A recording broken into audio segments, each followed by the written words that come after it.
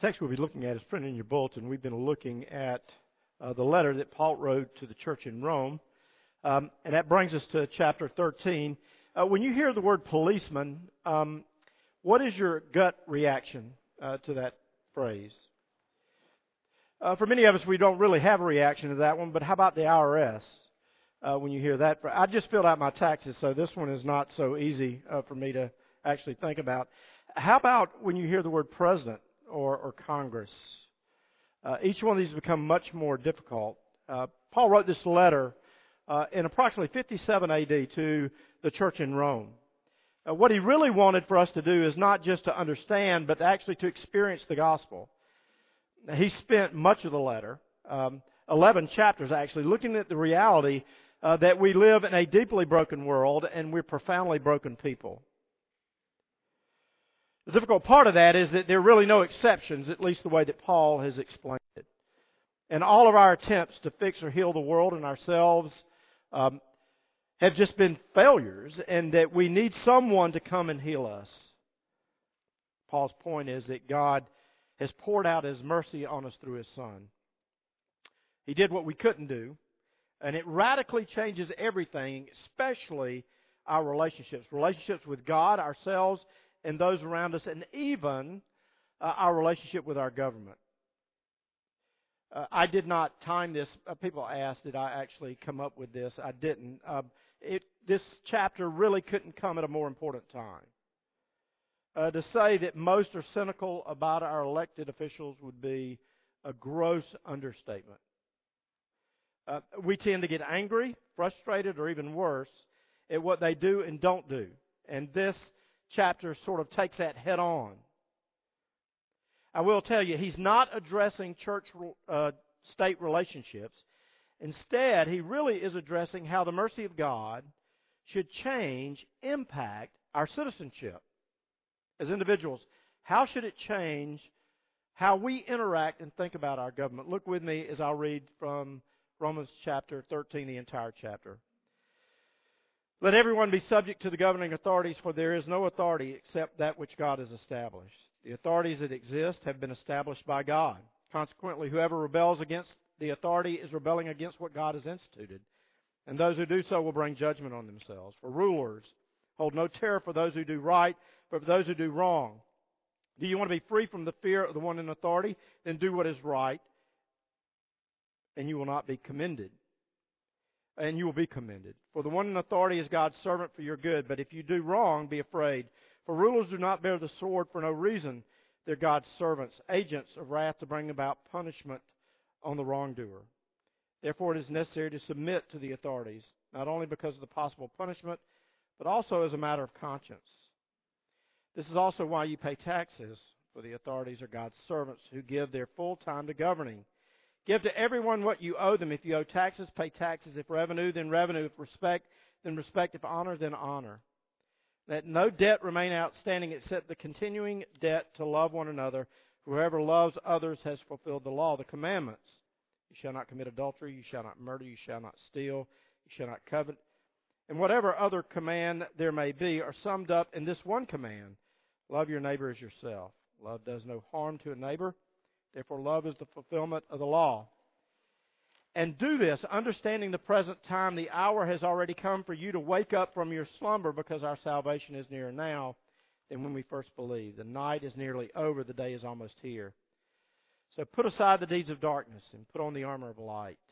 Let us behave decently as in the daytime, not in carousing and drunkenness, not in sexual immorality and debauchery, not in dissension and jealousy. Rather, clothe yourself with the Lord Jesus Christ, and do not think how to gratify the desires of the flesh. Let's pray together. Father, we pray now that you would be with us as we look into this very important chapter that seems to speak down through the ages and certainly into our time and into our lives. We pray for your wisdom. We pray for your Spirit. In Jesus' name, amen. According to the latest statistics, the Americans, our trust in our government is at an all-time low. It hasn't always been that way. There was a chart published that sort of tracked the decline of trust in our government, and that decline began really during the presidency of Lyndon Johnson. It overlapped the Vietnam War. In the 70s, thanks to not only the war, but also to Watergate, sped up the loss of our general faith and our general feeling about our government. We've had slight resurgences down through the 80s and other times, and yet, in February of 2014, just 24% of people said that they trusted our government. The exit poll in 2014 in the midterm elections made it clear that those things not only had not improved, but they had actually gotten worse. 20% of people said they trusted the government to do what's right, always or most of the time, while 80% of people said they trusted the government only some of the time or never. The collapse of the trust has profound impacts, actually, massive sort of impacts, especially for politicians. Most of us consider them less than brokers, at least according to the statistics that we see about our public. Meaning that everything that they do and say is viewed as being suspicious. This lack of trust, even though we're not going to do this, if we were to take a poll here this morning, is seen really as the new norm. We don't trust our leaders, people in authority. This chapter takes that head on, and it starts with just telling us what our place is. Due to God's mercy, due to everything that He's done, what is the Christian response or place in our government? Or what does it look like to be a citizen with an allegiance to God Himself? Just the context. This is written, Paul writes this about the ruling authorities at least during the first century. I'll tell you, they are nothing like the authorities that we know or that we've experienced. Specifically, Paul is writing about the Roman Empire, and more specifically about Nero. If you've been around, you know anything about Nero, at least his earlier years were better than his later years. Let's just put it that way. The Roman Empire, specifically the system of government under him, was a system built on injustice and imperial arrogance. That would be the best way to describe it. Just sort of capture what living under Nero was like. He regularly took Christians, impaled them in his garden and set them on fire as tiki torches would be the best description. He was unfriendly at best and completely hostile most of the time. In the midst of that environment, Paul writes this chapter, and what he calls us to in verse 5 is stunning if you realize the background. He calls us to submit. He puts it very bluntly and plainly.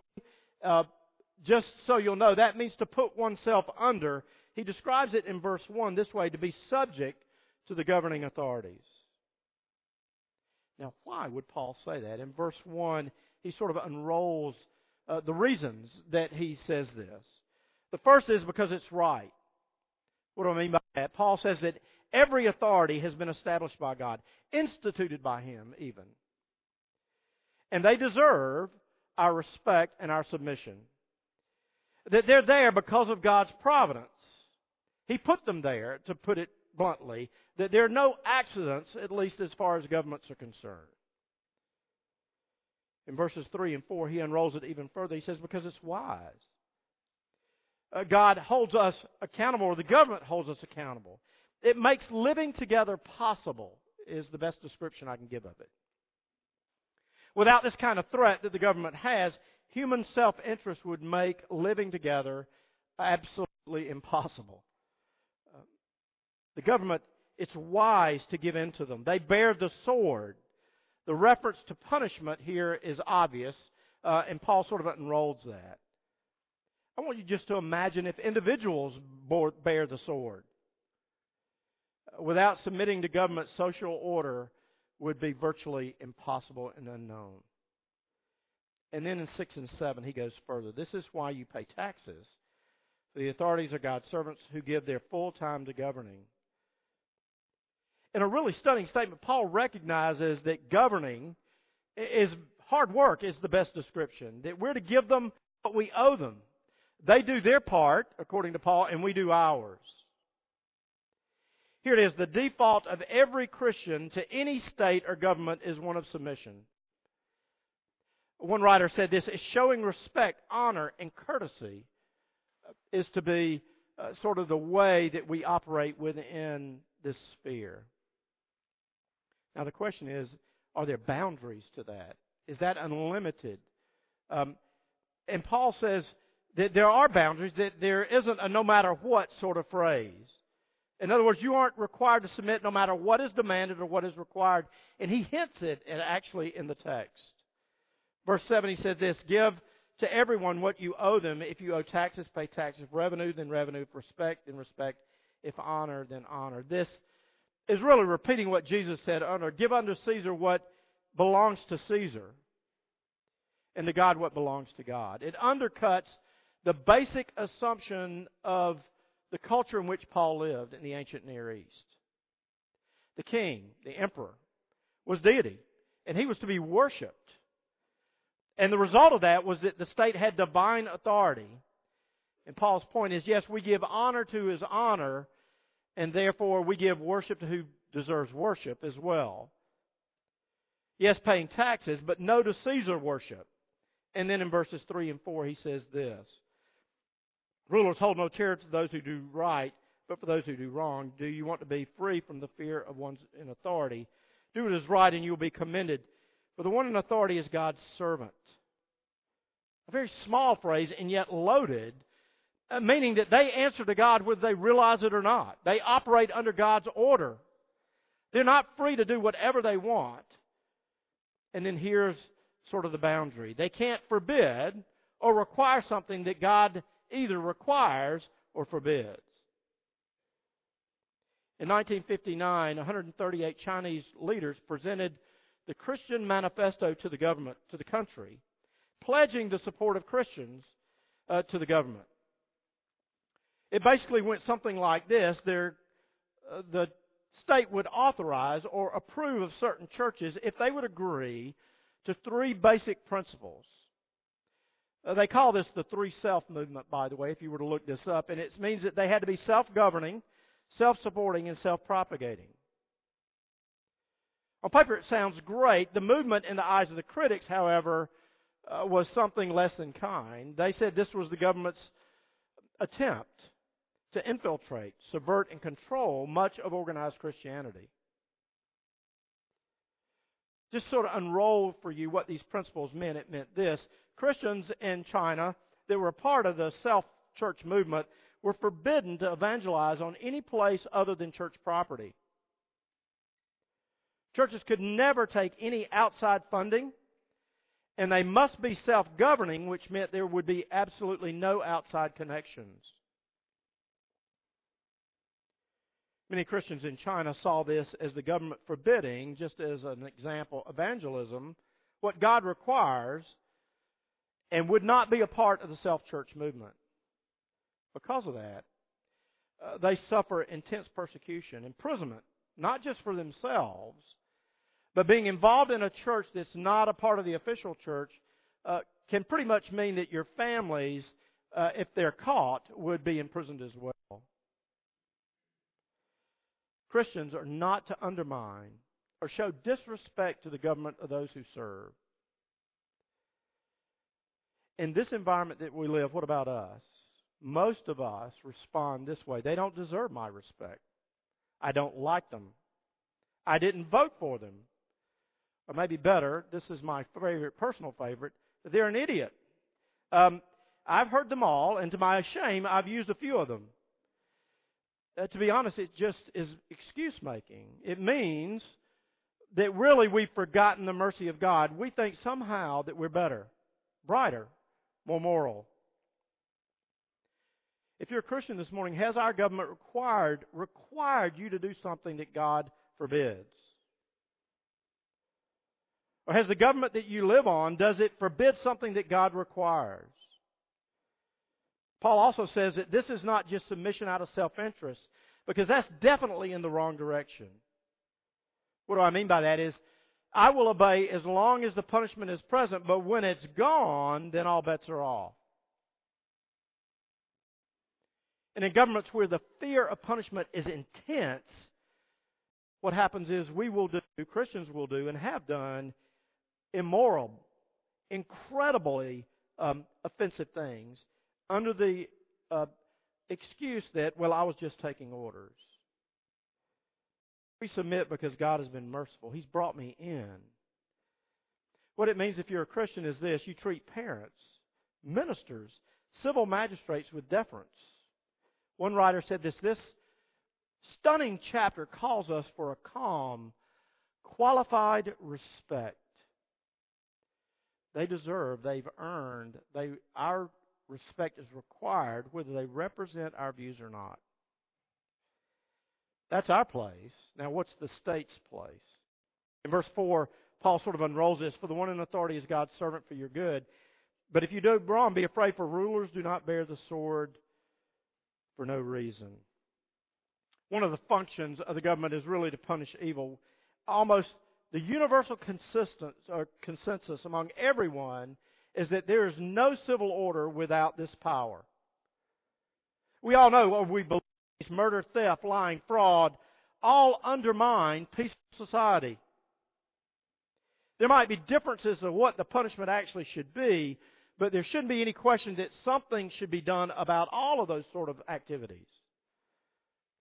Paul uses the word sword here, and that literally means the power to inflict punishments. And in his culture, in the ancient Near East, that certainly included the death penalty. But this passage is not about the death penalty. You can't prove capital punishment from Romans 13. But even more telling is also what he says in verse 4. For the one in authority is God's servant for your good. Literally, he states that God's servant to you for good. The government is to be for good. This is the opposite side of the coin. Two different and opposite things are being discussed here, or at least Paul is laying them out. It's not just that the state has a negative function, but an equally forceful positive one, promoting good. What does that mean when Paul sort of lays this out here? It really means praises, encouraging right behavior, fostering right service. It's not just by an individual either, it's for the individual is the way he's phrased this.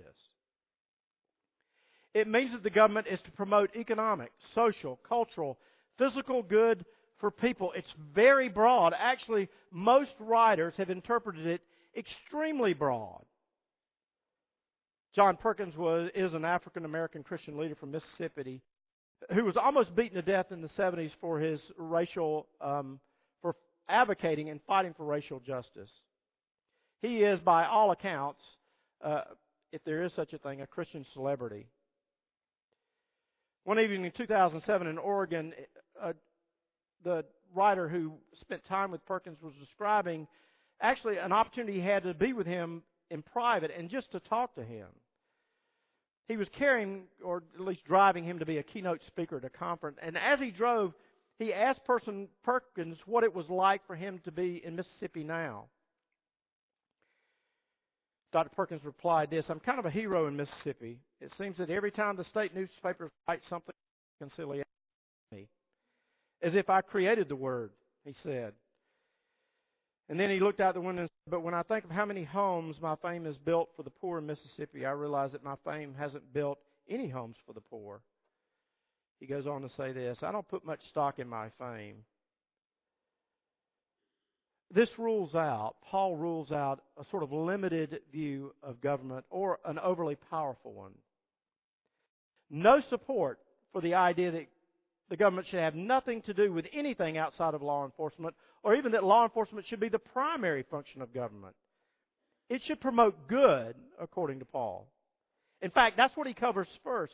I want you to think just briefly about what that means.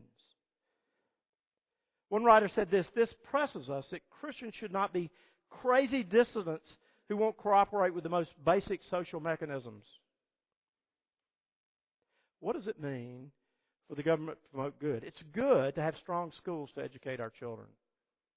It's good to have programs to help the disabled and the weak and the broken. It's good to help those who struggle to put food on the table. It's good to help those who need to find employment. It's good that people are treated fairly, equitably. that people are paid well regardless of gender, race, or even sexual preference.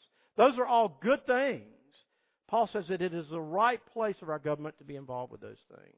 So, how do we live in spite of that, or because of that? And then he takes us into verses 8 through 10. It's easy to see this as sort of an individual appeal, that somehow Paul has talked about that last week with Kyle, and now he's revisiting it again, and in between he just wedged the idea of government in there for some strange reason.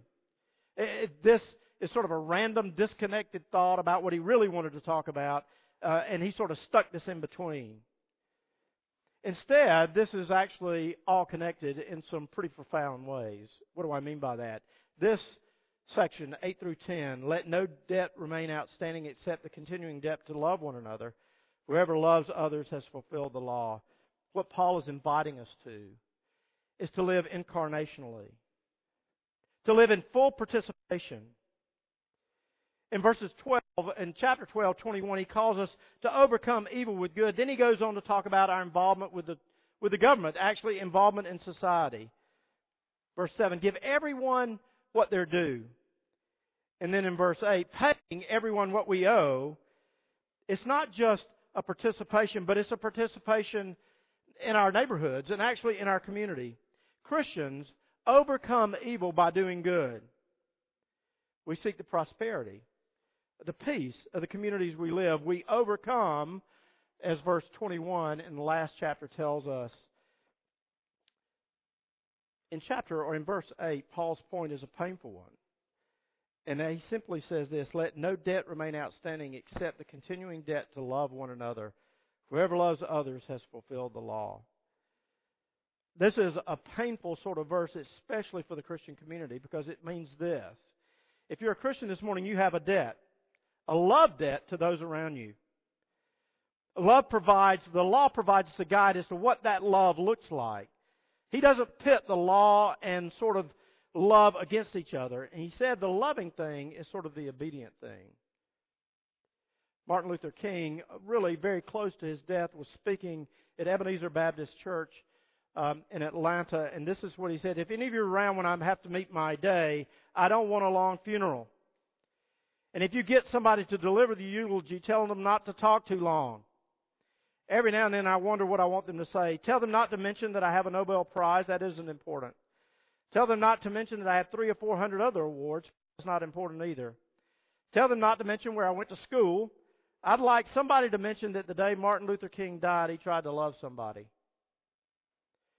That really captures what Paul is pressing, if you're a Christian this morning, in these verses. And then he finishes it up with verses 11 through 14. Why? We need to be reminded that we're citizens of both this world and God's. A reminder that in the midst of this love offensive that he calls us to, that things will not always be the way that they appear or the way they are now. Any moment, according to Paul, Jesus will break through and set everything right. Some have read these verses and said that Paul is wrong, and it really misses the point. Because what Paul is hinting at, and what we all know, at least from experience, is that this life is incredibly brief. And even more importantly, this world is passing, and he's calling us to build on things that last. It takes incredible imagination and reflection. This morning, if you're a Christian, you owe your community. It means that you cannot live in a ghetto. It means you cannot hold your neighbors or your culture around you or even your society at arm's length. This attitude that I take care of mine and you can take care of yours just really doesn't wash with what Paul enrolls here. This bad for you, glad for me is really absolutely incompatible with God's mercy. You must love your community. This community, the community that you find yourself living in, you must work for good. You should be known, by the way, as a good neighbor. Somebody prepared to join in the fun. It really begs the question, would you even be invited? Would be a legitimate question. Do you suffer with your community? What do I mean by that? Are their problems yours? Are their tears yours? Do we really incarnate? And what I mean by that, do you really put flesh on the mercy of God? Leo Tolstoy told a story about two old men who decided that before they die, they wanted to make a pilgrimage to Jerusalem. After months of planning, they collected everything that they needed and they began to walk. After a long day on the road, they came to what at least appeared to be a deserted village. Nobody was about. And seeing a small hut, they sort of looked in to see what was happening. And they entered in, and the way they described it was a hut full of darkness and death. As their eyes adjusted to the dark, what they saw was beds on bodies, or bodies on beds. And when they came closer, what they realized is that these people were barely alive.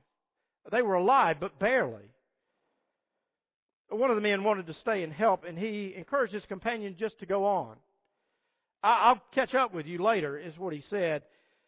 And he opened the windows and the doors, and he began to offer these individuals food and drink, and he just to see, begin to meet their needs. And actually, what he realized is that what was going on here was much more complex than he'd ever imagined. This whole village was suffering, is the way he described it. He finally found his friend and said, look, I need to stay a little bit longer. I'll find you later. So this one man stays in the village, according to the story, helping these villagers find their way, again, to happiness and health. He never actually made it to Jerusalem. The other man made his way to Jerusalem, and on his way back, he came upon this village that he didn't recognize, but seemed at least strangely familiar to him. And suddenly it dawned on him, this is where I left my friend. But everything is radically different. The men and women, the older and the younger, are busy at work and play. Animals are healthy. Crops are growing.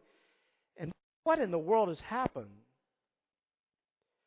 The villagers explained to him that someone had stopped along the way and had given them back their life. If you're a Christian this morning, that is really what this is calling you to. It's calling you to give life back to your community. Let's pray together. Father, we thank you for your great love and your mercy. Forgive us for the ways that instead of giving ourselves to our community, we have sought to use it for our own advantage, for our own profit. Forgive us for the ways that we have criticized, where we have failed to show respect and honor to those that you have placed in authority over us, that we're ashamed of the way that we speak of them, ashamed of the way we regard them. Father, we pray now that you would change us, for we need to be changed by your mercy in order that we might change the world. In the rich name of Jesus we pray. Amen.